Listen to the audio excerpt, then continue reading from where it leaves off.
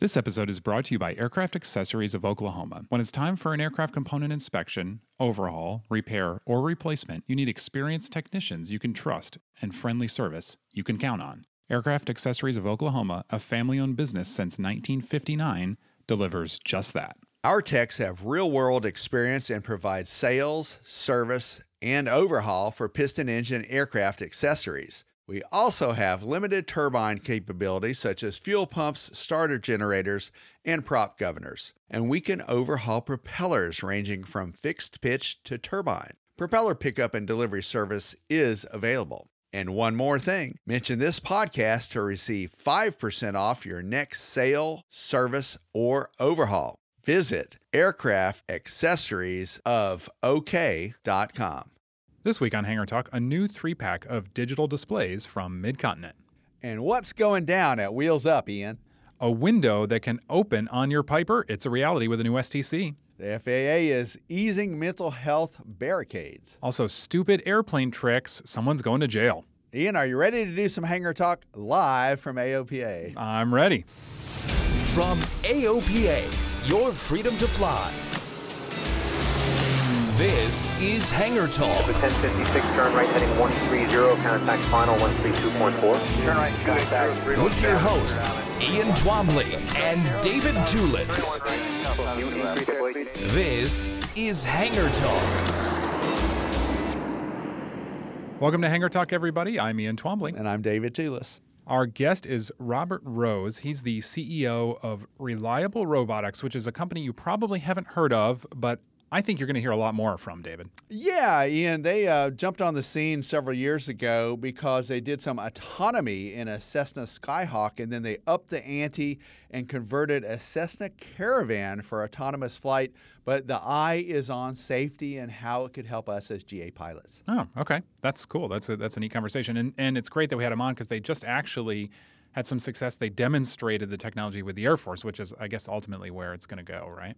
That's where part of that technology would go. But as Robert Rose will tell us later, and you need to stand by for that interview, he is hoping that we can have some Autoland technology in your Cessna 172 from this program. Awesome. All right, cool.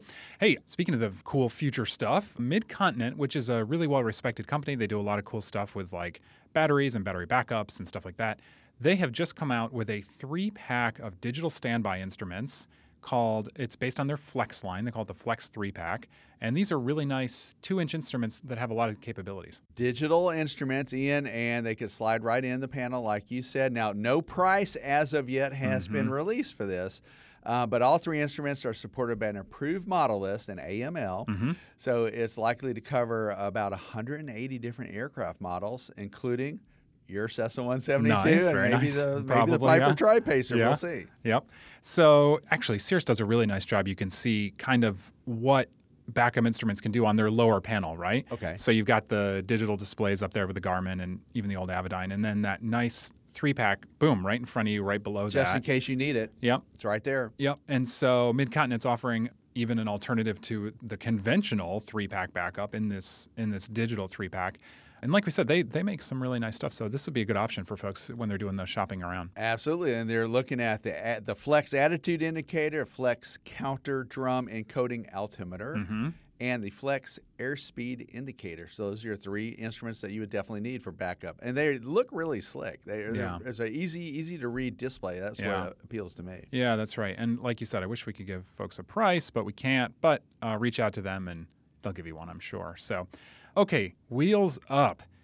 These guys flew onto the scene, about 10 years ago? Right. You see them in airports all around the country with their sort of iconic King Air 350s and that really cool blue and white paint job. Yeah. They've shockingly, I would say, well, maybe not so shockingly, surprisingly, they've hit a bit of a speed bump. Their stock is way down, and now the CEO, Kenny Dichter, is out. And Kenny has been on Hangar Talk before quite some time ago. We interviewed him. But yeah, he co-founded the company, and he's out. He's got what I would call a golden parachute. It's a real lucrative deal. Oh yeah, we got to go through that because this Okay. well, maybe in a second. But yeah, it's incredible. But what's interesting to me, I cover a little bit of golf and sports when I'm not here at AOPA, and a lot of the golfers use Wheels Up, especially flying to the Masters tournaments and the PGA, which is going on as we record this. The golfers quite a few of them used to fly themselves. But it's a better deal, I think, to have like sort of a fly share type operation like Wheels Up. Yeah. And as you mentioned, they fly mainly King Air 350s, some of the Cessna Citation jets, and a few other models. Yeah. They had some investment opportunities that came in from Delta, if I'm not mistaken. Yeah, they basically merged with Delta Private Jets. Exactly. Yeah. So they had a lot of money there and a lot of money floating around, but surprisingly, over the past couple of years, the stock went from, I want to say it was $10 a share to like 28 cents a share. Ouch. So, $10 in July of 2021 to just 28 cents at last check. And that's via Brian Foley, who we sometimes call on during the Gamma reports to put a fine tooth on what's going on with the aviation industry. Yeah, so Wheels Up really, I think, represents that. They're the biggest of the subscription models. And like you said, I saw, it's funny, a couple of snide comments online that it's like, wow, you spend all your marketing money in NASCAR, and it's like, and you're not doing so well, shocker, right? And it's like, okay, yeah, I get it. But it was effective. Probably a lot of those are what they are, as you mentioned, is probably some trading going on there with they take the drivers around in exchange for some advertising. But anyway, let's talk about the Golden Parachute, because this is incredible. And I suppose is a nod to his long history with the company and helping to start it and everything. So this came from an SEC filing. He gets his $950,000 salary for 2 years. Okay. He'll remain a director on the company board. Okay. A lump sum payment of $3 million. Nice. Plus an annual bonus based on the number of days he was employed. It keeps going. Healthcare coverage, which is it's kind of funny that that's a perk when you have a $3 million lump sum. But we know the cost of healthcare in this country, yes, that's important.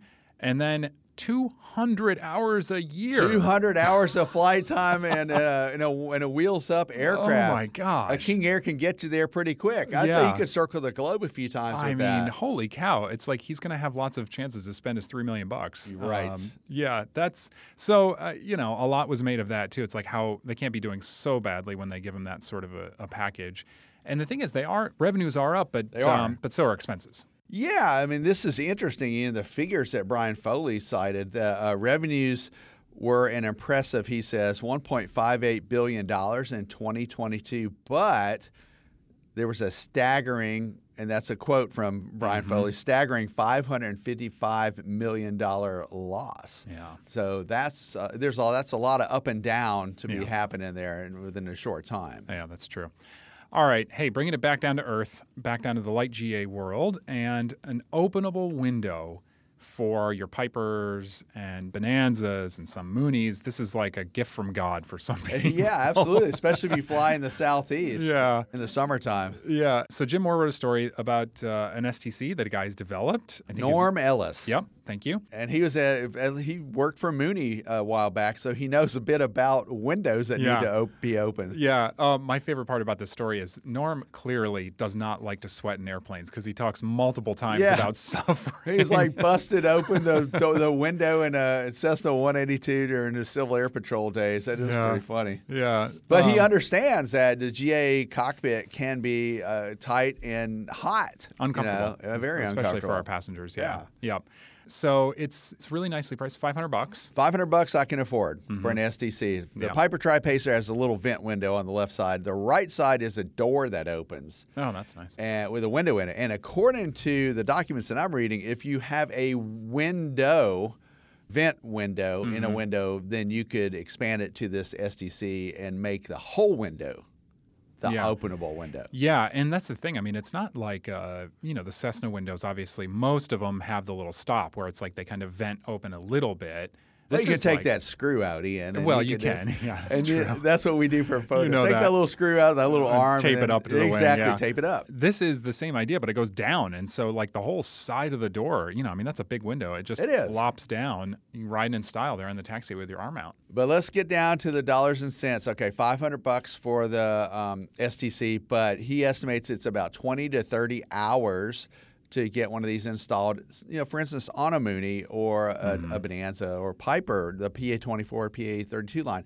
So to me, that's another $2,000 or $3,000. Yeah. Plus, you got to find the parts, an old window, an old door, something like that, from a salvage yard. But but it means it's doable. Yeah, it's a cool option. I like that. So, maybe there'll be a lot less pilots sweating in the near future. Yeah, I hope so. And we'll be right back. All right, so want to talk about, this is something that I think you and I agree on and feel strongly about, and a lot of pilots do. It's finally getting some more attention, and that's mental health. Sure. Pilot mental health, and being kind of open and upfront about that. As we know, a lot of pilots don't get the treatment they need, especially in the case of mental health, for fear of losing their medical certificates. Right. Yep. In fact, you know what? A while back, I was thinking about this. You know, I'm happily married. My wife Lisa and I, we get along fine. But if you had to do some marriage counseling, yes, go through a divorce. Sometimes that will lead to some mental health challenges. And then if you see a professional, pilots are just very wary about that. Yeah, absolutely. So Dr. Susan Northrup, she's the federal air surgeon. She's also a pilot. Mm-hmm. She's been doing the best she can, I think, to kind of push that division forward a little bit in the FAA. More exposure, more openness. Yep. So since 2010, there have been 4, they call them SSRIs. These are a specific type of antidepressant. 4 of them have been approved for use. Now there's talk that they're going to approve 7 more, which is a really nice step forward. That's a lot. That's so you're adding about 2/3 more to that list. Yeah. One of the notes that Lillian Guile wrote in the story is that currently 30 to 40% of applicants reviewed by the FAA have a mental health component, yet only 0.1 to 0.2% are denied certification or recertification. So it seems like there's a little bit of openness already, some transparency. Yeah.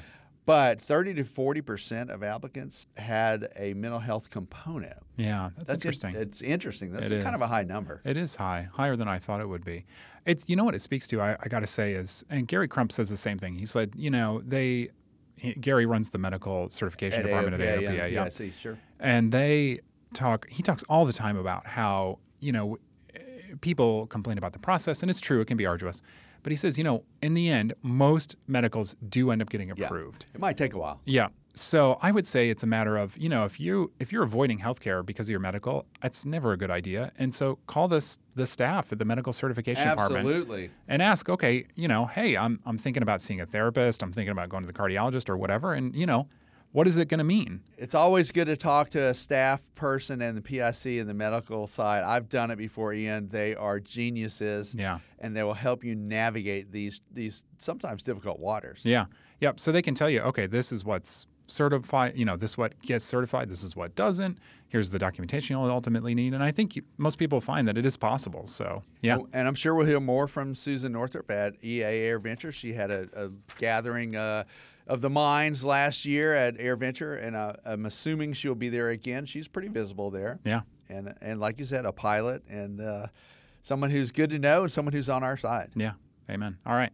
Hey, all right, David, we got to finish by talking about what everybody's talking about, which is stupid airplane tricks. Trevor Jacob, you'll remember him. He's the guy who didn't say that he jumped out of an airplane intentionally, but it was clear to everybody that he did.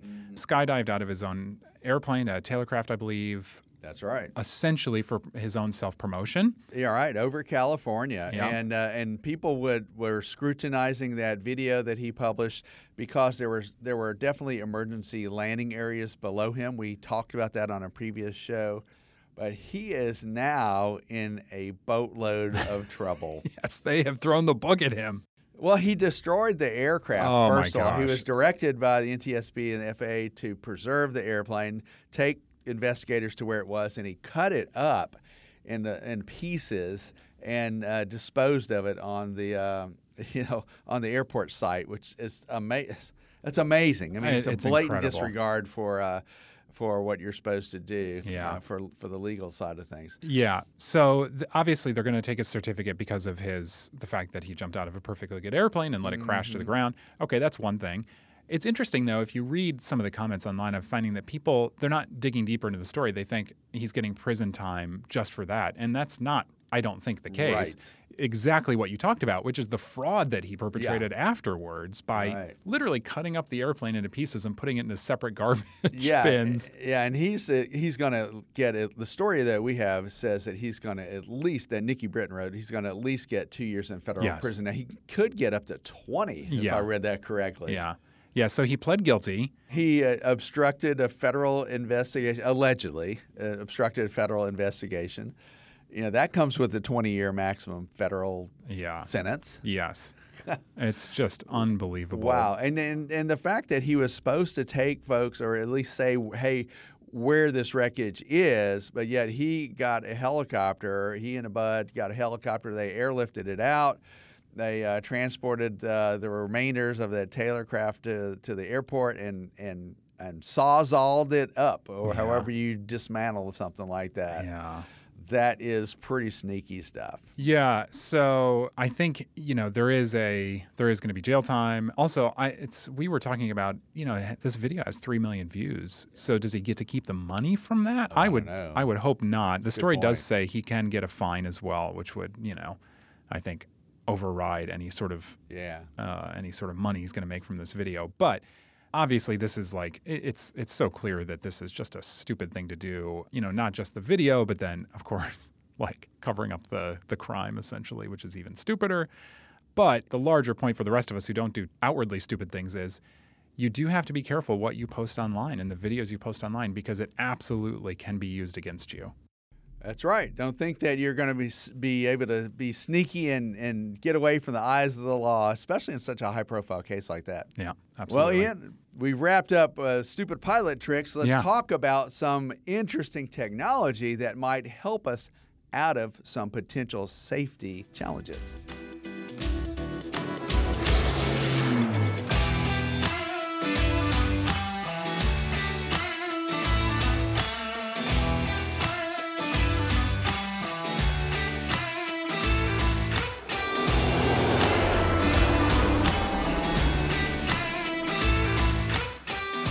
Welcome to the program. Robert Rose is CEO and co-founder of Reliable Robotics, also a pilot. Robert, we've been trying to get in touch with you for a couple of years. I'm glad you have the time today. Tell us a little bit about your aviation background. Well, thank you. I really am honored to be here. Yeah, I'm looking forward to this. So my aviation background. Well, when I was growing up, I used to hear stories about my grandparents. I had 2 grandfathers that flew in World War II. One was an instructor pilot down in Florida, and he had an accident in the Everglades while teaching in I think it was a T-2 Texan. And then my other grandfather on my dad's side of the family flew in World War II as a bomber pilot and did, I believe, B-24 missions. And then afterwards flew in Korea. He flew transport aircraft in Korea. And I heard a rumor, and there's a picture of him in front of an F-100, so we're not exactly sure. We think he may or may not have flown that aircraft briefly in New Mexico. So I grew up hearing all of this. My dad did aircraft maintenance in Vietnam. He was an aircraft maintenance officer, worked on F-4s. So you had aviation in your family for a long time. Yeah.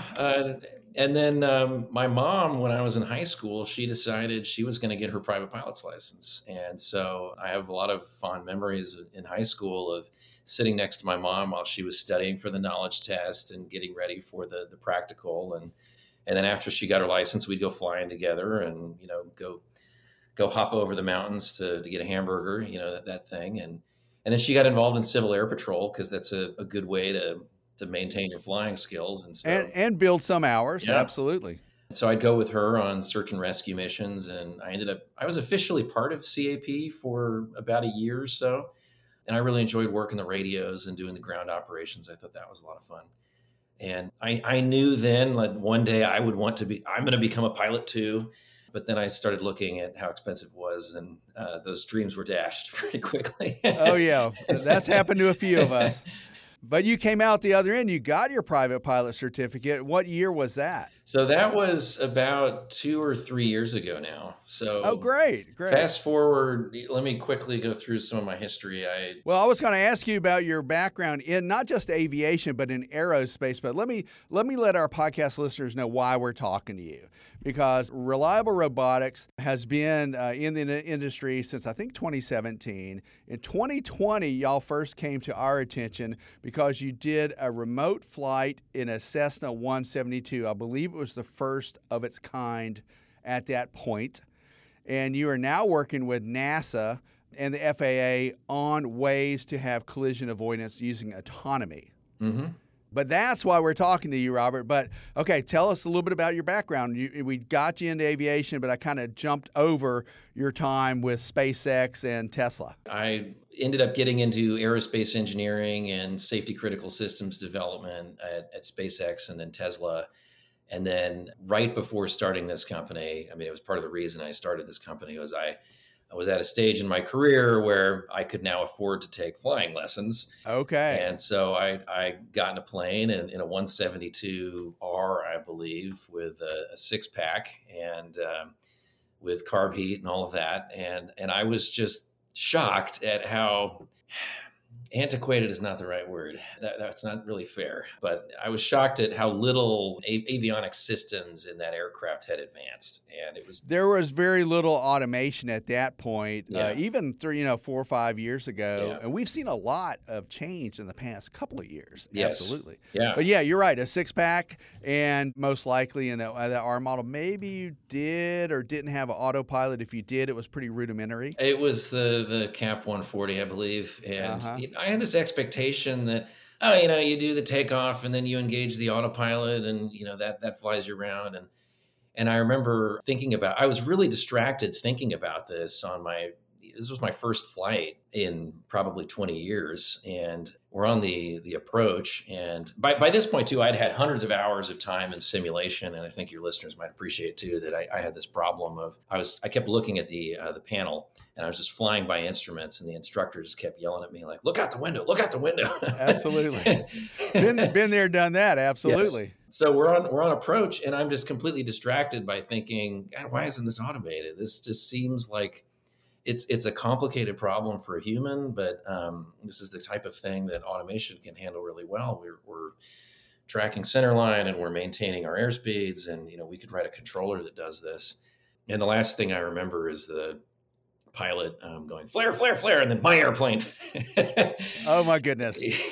Not unlike some of the experiences that I've had. Actually, I've actually got hit over my head by my instructor in the back seat of a PA-18. So yeah, too low, so you're too low. Whap. Yep. Okay, so you had to figure there's a better way to do Yes. this. That had to be going through your mind. And so that kicked off this whole evening and weekend passion project exploration of, okay, well, why don't we have more automation in aircraft? And I ended up reconnecting with some friends and former colleagues, now co-founder from SpaceX, Jörg Freifel, and we got to talking about this. And his dad was a glider pilot instructor when he was a kid, and he did glider stuff when he was younger. So we got to talking about the state of automation in aviation, and then we started researching the regulations and talking with folks in the FAA about this. And long story short, we decided that somebody needs to start a company that's just focused on putting advanced automation systems into aircraft. And we have this long-term goal of eventually going to remote piloting and air quotes fully autonomous systems. But on the way to get there, there's a lot of safety enhancements that you can make to existing aircraft operations that would be very meaningful products that would save lives. And so it's essentially what we're doing now. So really the long-term goal, we're looking at automation, but we're looking at making aviation safer. And I really like what you just said about saving lives. That's critical. Listen, we've had several mid-airs this past year.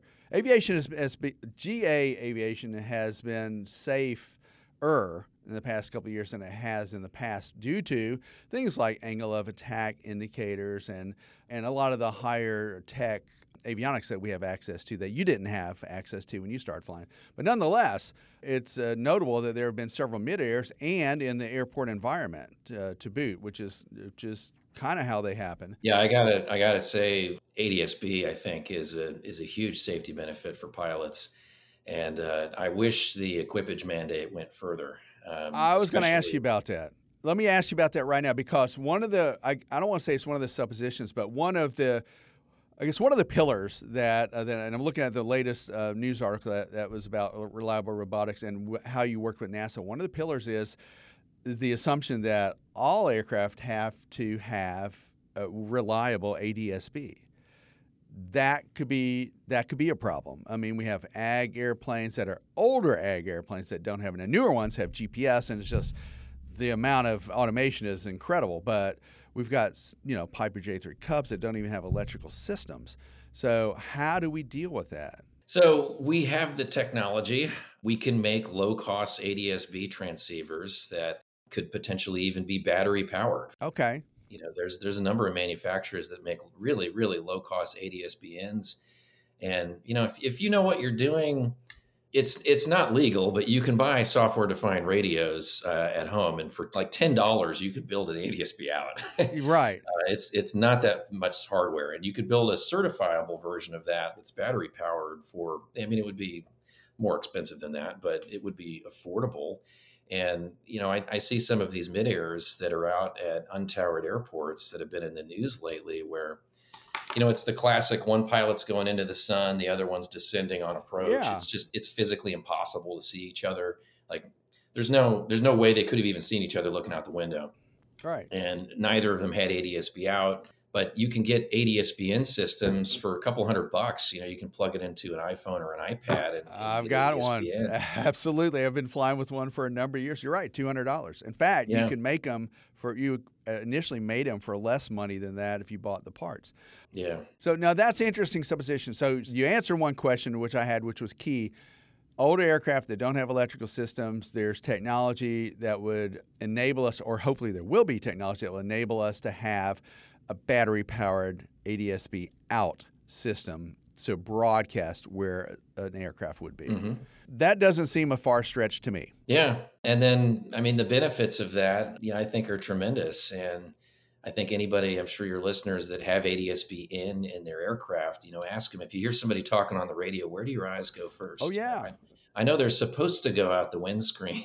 Right. They go to your iPad, sure. Yeah. Yeah, you're glancing down real quick. Yeah, you're right. Well, you're right about that. And the other thing that's interesting, as a pilot, the other thing that's interesting is that when you hear the reports, if I've got flight following and I'm listening and to ATC, I'll hear other pilots and I'll try to figure out where they are. And then spotting them is it's a hit and miss deal. I mean, it's like sometimes I'll physically see them and sometimes not. And that to me is a big gotcha, because it just goes to show you how many aircraft there are out there. Yeah. Absolutely. So, all right. So let's talk a little bit about the automation and the Cessna 172, November 256 Golf Papa. It's a Cessna 172 that y'all flew either late 2019 or early 2020. But the story that I initially saw was in 2020. Tell me about that aircraft and how you guys and your avionics techs had it outfitted, and what made you decide to go that route? Yeah, so the background here, when we started the company, we wanted to focus our safety enhancements on an aircraft that would, I guess, maximally benefit from advanced automation. And the Caravan stood out as a really great opportunity, given its already single pilot, single engine, IFR, a lot of nighttime operations. This is already some of the riskiest flying in commercial aviation. And so any safety enhancement to that vehicle would be very beneficial. But we're a small company. Like we literally started the company in my garage. Okay. And getting all of the infrastructure associated to do a project on a Caravan from day one is a big lift, pun intended. And so we decided to pivot to working on the Cessna 172 first, under a naive assumption that it would be lower cost and simpler. It turned out to be a lot lower cost. It actually, now looking back, was a lot more complicated than the Caravan. Interesting. There's not as much space in the 172 to install equipment. Right. And there's not a lot of structure to react forces. And that's a good point. Right. When you build up an avionics panel in that 172, if you cut the wrong part of the panel, you've just deemed the aircraft unairworthy. You're cutting into structure. Yeah. Right. That little flimsy piece of aluminum, that's right. structure. It is. Absolutely. Yeah.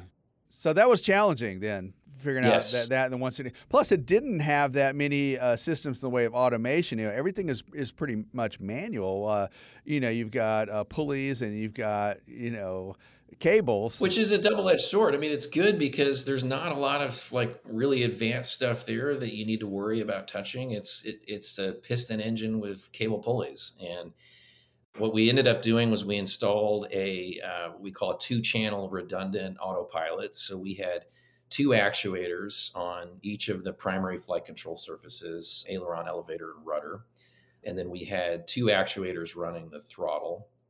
We didn't deal with mixture because we knew we were going to deal with the Caravan. And so we didn't want to spend too much time on the engine. Oh, I understand. That makes sense because a Caravan doesn't need that kind of babying. It's a turbine, right?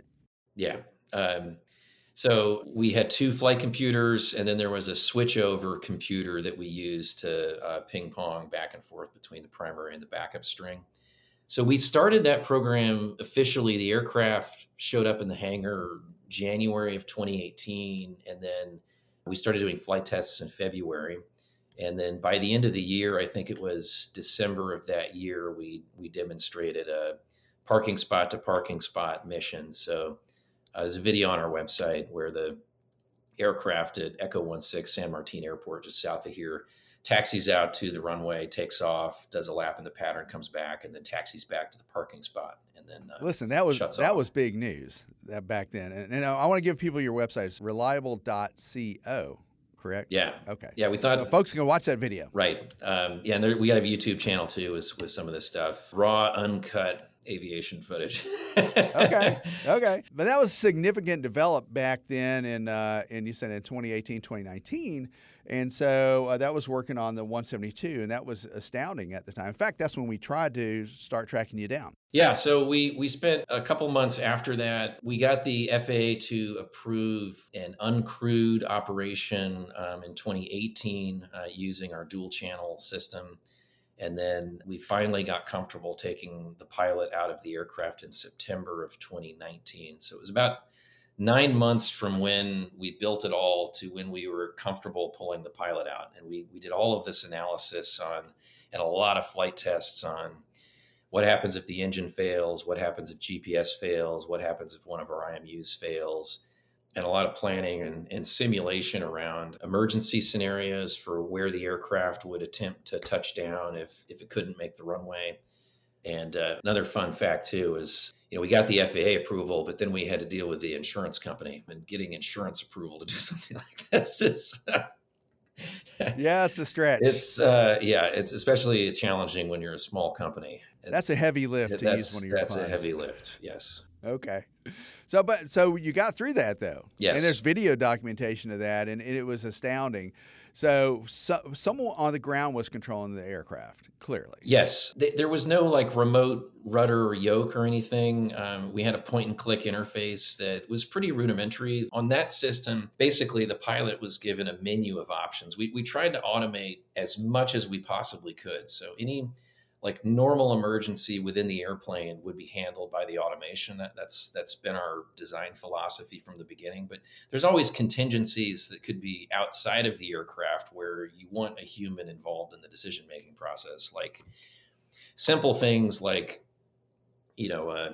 Piper Cub flies into the airport and they don't have an electrical system and there's no radio and they're not talking and we can clearly see them. Well, then we would need to divert our plane to do some station keeping. Oh, right. Or maybe fly some 360s until the area is clear. Yeah. So we actually had a button that was do a 360 and it would just do a 360. We had another to extend your downwind kind of thing. And then we had another one, which was just abort the landing, go around, and then it would just climb back up to pattern altitude and stay in the pattern.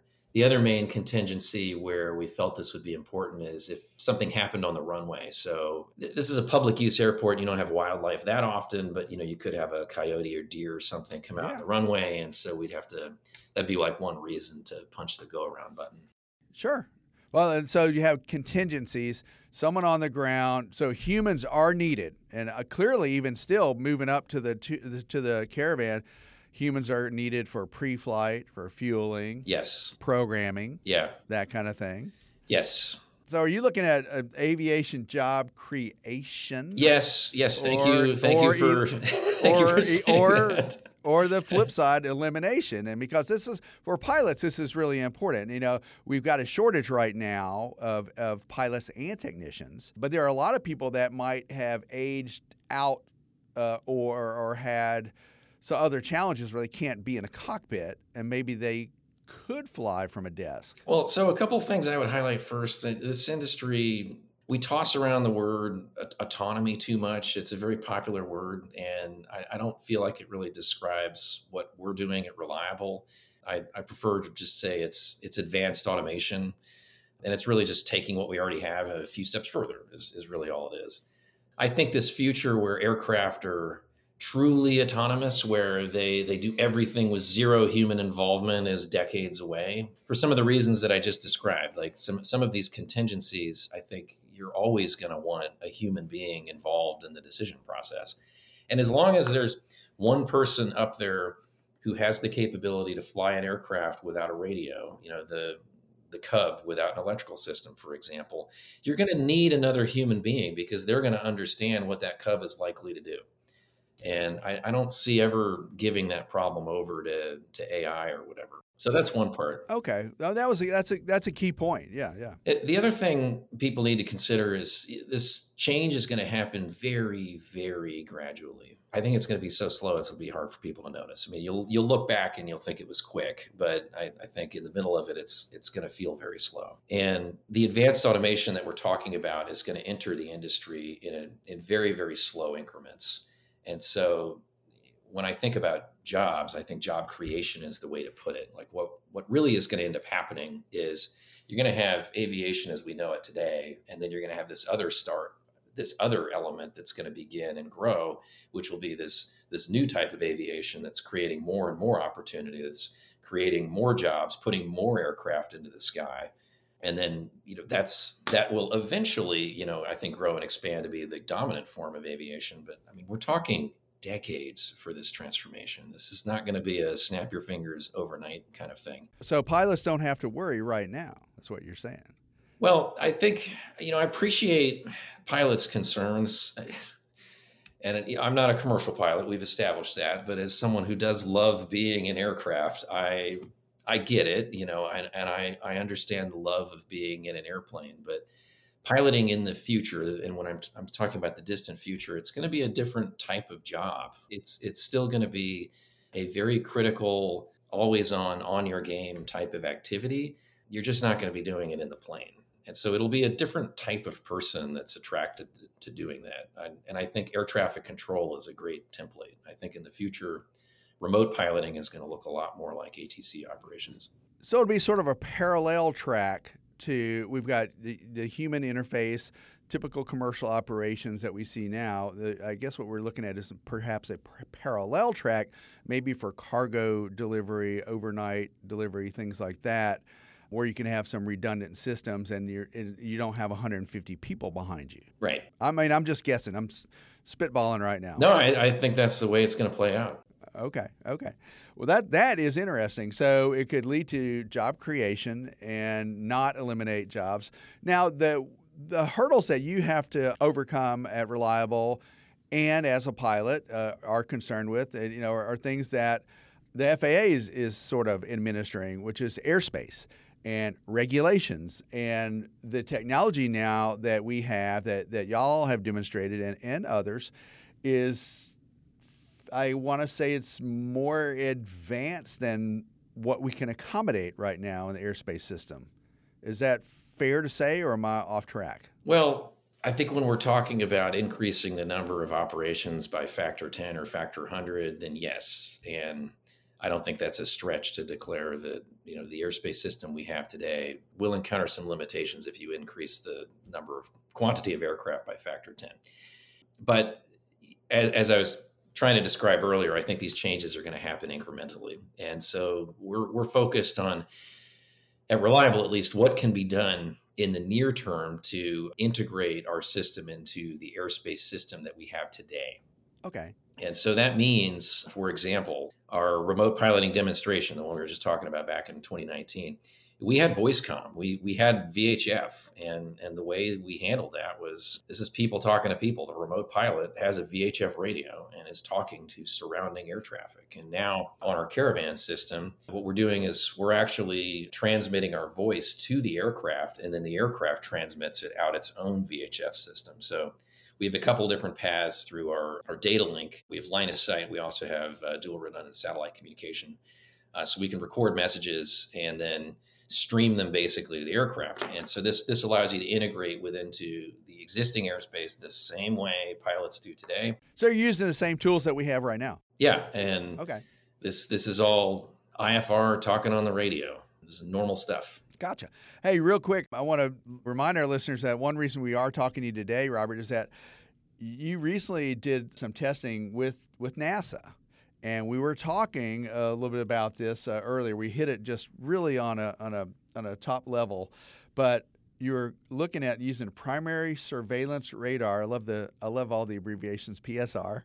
But the point is that you're working with NASA's Advanced Air Mobility Campaign to do this see and avoid type technology, but using it as a little bit more of automation and computer automation.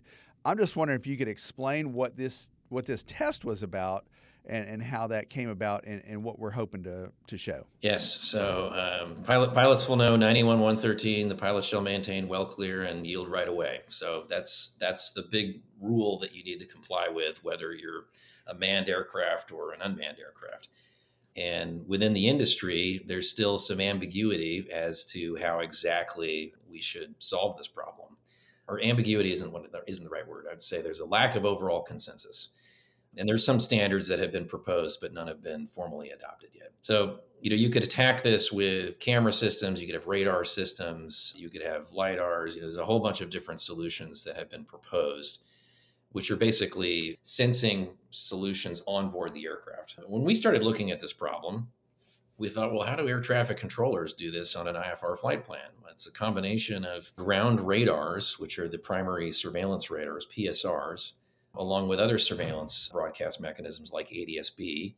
If you take the ground radar and the ADS-B and the transponder, those are combined into secondary surveillance radar, and that's the main thing that air traffic controllers use. So they get the blips and they get annotated blips. And it sort of helps them fine tune where the aircraft is, where it's going, its altitude. Exactly. Now there are limitations on that because I know on my little tri-pacer I put in an ADS-B system that might not be the most reliable in the world, and I frequently hear, "Oh yeah, you're squawking 1200 when your code is 4567." So we still have issues like this. Yes. So that's actually that's why we started looking at ways to augment the data, because it's going to be challenging. It may be possible, but I think it would still be very challenging to build a safety case around ADS-B for, your example is perfect, that many ADS-B out systems are not developed to the level of reliability that would be necessary to use them as a primary sense and avoid mechanism. So you got to augment this with something else. And so gotcha. We then looked at, the United States taxpayer has already paid for some pretty sophisticated ground surveillance equipment all across the country. And it's not perfect. There are gaps in U.S. radar capability, but especially along the northern and the southern borders, we have incredibly high resolution radar sensing capability. Yeah, I hear you. Thank you for quantifying that. I recently flew over the Rockies in that tri-pacer, and I can attest that there are gaps in some of the coverage. Yeah, and you see this in IFR charts. You can see that I forgot the term. We were just talking about instrument readiness before we pressed record, but there are gaps in the charts where the controller is not guaranteed to see you. So and it requires the pilot to respond and give a position and where you are. Right. Exactly. So anyway, long way of saying this test with NASA was about characterizing primary surveillance radar performance for the purposes of 91-113 detect and avoid compliance. Excellent. Thank you for clarifying. Yeah, long way of saying it. So we ran a whole bunch of different encounter tests, and NASA was recording the surveillance radar data, and then we're combining that with the telemetry from our aircraft so we can compare the performance and then start to run some scenarios for, what if that data was actually given to the remote pilot? Is it sufficient, and do they have enough alerting time to be able to instruct the aircraft to perform an avoidance maneuver? Understood. And so thank you for explaining that, because augmenting what we already have now, using some of the tools that are available to ATC as we have it now, that does seem like that would be adding to the safety package rather than trying to do something new and different. Yes. Excellent. Very cool. That is pretty exciting stuff. And you just recently did that. Now, listen, I also know that you either provided a letter or spoke personally to a House Subcommittee on Transportation. Tell us a little bit about that. And that was recent. Yeah, we've been promoting a couple of different things with members of Congress lately. So one is about this primary surveillance radar data, and it's about unlocking the taxpayer value that we've these investments that we've already made, because our preliminary analysis and some reporting that we've done, and we're also, it's not just NASA, we're also working with some folks at MIT Lincoln Labs on this as well. Okay. There's a lot that we can do to improve aviation safety today if this data were released to private operators. Now, there are some national security concerns here, and I got to mention that we don't want bad people having real-time access Right. to all of the U.S. radar data. That could be a problem. Yep. And so we're going to have to time box and geofence this data so that people can't track Air Force One, for example. I understand. So that's Well, one aspect. We've also been pushing the ADS-B equipage mandate out a little bit further. So perhaps restarting the rebate program. A lot of folks waited right up until the end, and then things just kind of ended. And yeah. I got to mention this too, because I think this is a little scary. We have the equipage mandate where when you're within the Mode C veil, you're supposed to have ADS-B out. Yep. Some folks at MIT Lincoln Labs just published a paper, or maybe it's not out yet. I'd have to go check. But they showed that somewhere between 10 and 15% of aircraft in the Boston area who are supposed to have ADS-B out don't actually have ADS-B out. Well, that's interesting because probably, I don't know if you're like me, but I look at aircraft for sale just to see what the market's looking like. And, I'm always dreaming. A lot of aircraft don't have ADS-B out capability, and you see that in the ads because it's specifically called out. Yeah. So, and now I'm not to say whether they are in or not in the Mode C veil, but nonetheless, we should not assume that all aircraft have that capability just because we live in a population center. Like I'm on the East Coast, you're on the West Coast.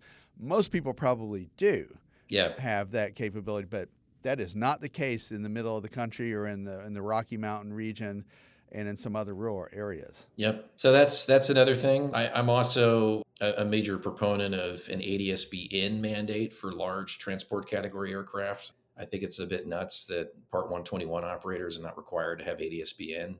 And I'm not going to mention specifics, but we've had some near misses recently, and it makes you wonder, could these have potentially been prevented with ADS-B in? And also, I think, too, the FAA needs funding for pushing automated alerting and guidance that makes better use of ADS-B technology and other surveillance mechanisms, because I think there's a lot we can do there to prevent near misses. That is an interesting point that you just brought up. When you have that kind of technology, there's got to be a way to utilize it and turn the aircraft, both aircraft, to the right or something, and do some augmented miss, type maneuvers. So, I mean, there are technologies like ACAS and those systems that are moving in this direction, but the standards have not gone far enough to support all types of aircraft operations. And I think we as a nation should be making more investments there. Well, and in the United States, we do like to say that we have the most advanced airspace system in the world and one of the safest, if not the safest, airspace system in the world. We can't rest on our laurels. Right. You're never done with safety. Good. Well, that's a good point. Yeah, moving ahead with technology is always a good thing. Listen, Robert, I know we maximized your time today. We hit some of the highlights here. It sounds like you've used a lot of your background from Tesla or from the space launches to get some of this technology at least in your mind and gather good people around you to kind of move ahead with that automation. On the automation front, let's look a little bit at, before we dismiss, let's look at eVTOLs and what might be happening in that airspace and how some of your technology might augment that. Have you thought about that a little bit?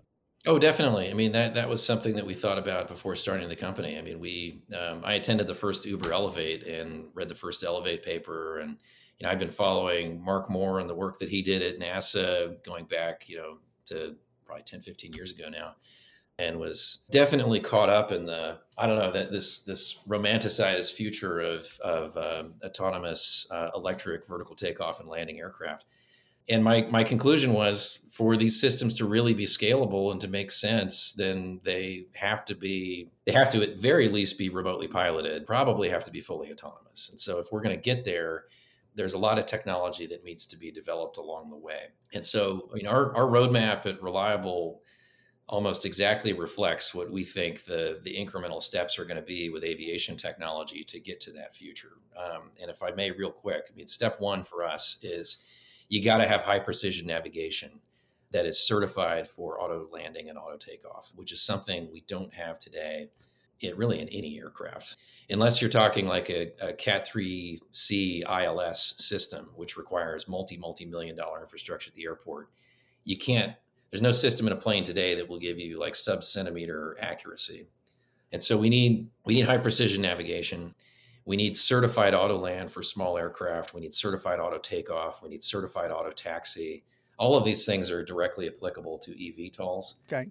Because once you have a decision height zero auto land capability for a fixed wing aircraft, which is what we're doing for the Caravan, then you can start to talk about a certified decision height zero auto land for a helicopter, which is not a thing today, by the way. And then you can start to talk about doing that with an eVTOL. And the eVTOL too, the procedures for auto landing in eVTOL are going to be crucial because battery management, hover is the least efficient portion and phase of flight for those aircraft. And so this is going to be a much sharper glide angle approach for many of those vehicles. And it's not quite going to be the SpaceX landing rocket, but it's going to be and then finally a touchdown. You're going to need very, very high precision systems to be able to do that. That makes sense. So we're working on this technology now. We're working on getting it certified for use in small fixed wing aircraft. And then all of the fly-by-wire and contingency management, the remote communications link we talked about earlier, the detect and avoid, all of this stuff is going to be directly applicable to eVTOL operations. And bring it back to general aviation operations, Part 23 ops that you and I are familiar with. And know that you're an instrument student. We talked about prior to recording. Of course, I am too, long time. But look, one of your avionics specialists, Matt, I probably mispronounced his last name, Nirens, on the video at reliable.co, he said that the company is trying to build a system that can auto land a Part 23 aircraft at any airport. Mm-hmm. That, to me, sounds like a major safety advantage. Now, Garmin has auto land technology in a select few aircraft right now. That's based on you need to have the Garmin avionics in your aircraft, and it has to be an aircraft of a certain level. So tell me a little bit about the dream or sort of the prospect of having an auto land in a Part 23 aircraft like that 172 that you fly. Yeah, so I got to give Garmin credit. The emergency auto land is a huge safety benefit for small airplanes. The challenge there is it's only certified for emergency use. Okay. It's not certified for normal use. Okay. And what we're working on is certifying auto land in a Part 23 aircraft for normal use, which is something I would like to have as a private pilot. Something that happened early in my training after I'd gotten my solo was I misinterpreted the AWAS, and I ended up taking off right into a cloud. And it was one of those things where I was standing on the ground. If you're not totally familiar with the airport environment, it's hard to see the altitude of the clouds. Right. And the AWAS was reporting clear skies. Yeah. And so I thought those clouds were higher up. But anyway, they moved in quickly. By the time I took off, I was right in a cloud. Well, I was ironically thinking like, shoot, where's my auto land button? I just want to get me back down on the ground now. Yeah. Okay. I can relate. Land now. And so the problem is today, that's not certified for normal use. So it didn't really rise to my example there didn't really rise to the level of declaring an emergency. I ended up basically descending a little bit and not quite scud running. I was still within a reasonable pattern altitude, but I turned base a lot earlier than I normally would have and managed to get the plane back down. I also think about other situations where technology like this would be helpful if other situations where you find yourself inadvertently in IMC, just being able to tell the autopilot to turn you back around and execute a perfect 180 and get out of the clouds would be a wonderful feature and then get you towards an airport. And then if we extend this even further, I could imagine one day if we've got certified auto land and auto takeoff and auto taxi, then conceivably, Yeah. this is in the future here, but you could imagine getting your pilot's license without ever demonstrating stick and rudder skills to a pilot examiner. Yeah. Yeah. Because when they tell you, you need to touch down within 100 or 200 foot of the point that you're trying to stick, you just punch that into your flight management system and press go, and the DP is going to be like, well, I guess you did it. I love the way you're thinking. And, I love the outside the box thinking. But in all seriousness, a lot of pilots, student pilots, have a plateau where they are having trouble landing. And if in a perfect world, if there was an auto land type system that would that could in fact, I'm buying into your vision now, that could in fact lead to more pilots in the long run. Yes. Yeah. And I have to say too, a common criticism here, and I get it, is people go, well, what if the autopilot fails? And that is the really important point here. Like, we are building these systems to an extremely high level of reliability. There's massive redundancy in this system. So we've got 3 flight computers that are constantly crossfire. It's like the same type of electronics, but actually more sophisticated than what you would have in a major jet aircraft, a fly-by-wire system. And so this question of like, well, what if the autopilot fails? Like, well, we've done all of the analysis. It's not going to fail. I mean, I'm an engineer, so I could say with to a probability of 1 in 100 million hours, it's not expected to fail. And so that's how you get to getting these systems certified for normal use. This is really incredible technology, and you guys are just chipping away at the outer parts of it. So there seems to be a lot more to come from Reliable. And I hope that we can maintain communications and stay in touch. We sure appreciate you meeting with us here for Hangar Talks. I really appreciate you taking time to chat with me and letting me talk about the technology that we're developing at Reliable, and even touching on our agenda in Congress was great. Thank you for asking that question. You got it. Reliable.co for everyone who wants to take a look. And there's some great videos there. I'm going to check out your YouTube channel a little bit more thoroughly for some of the behind-the-scenes stuff. And if there's anything we can do for you, Robert, we're here. Don't forget, AOPA is here to help you out as well. We got your back. And hopefully our paths will cross in person at some time in the future. Awesome. Well, thank you. Thanks again.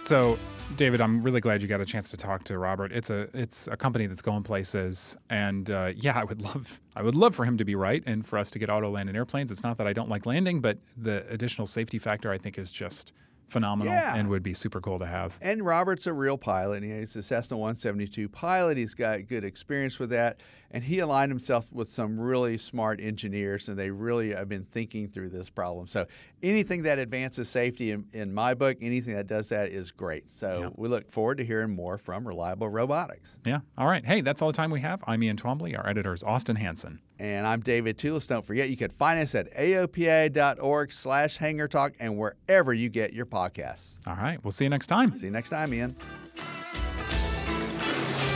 Hangar Talk from AOPA, your freedom to fly.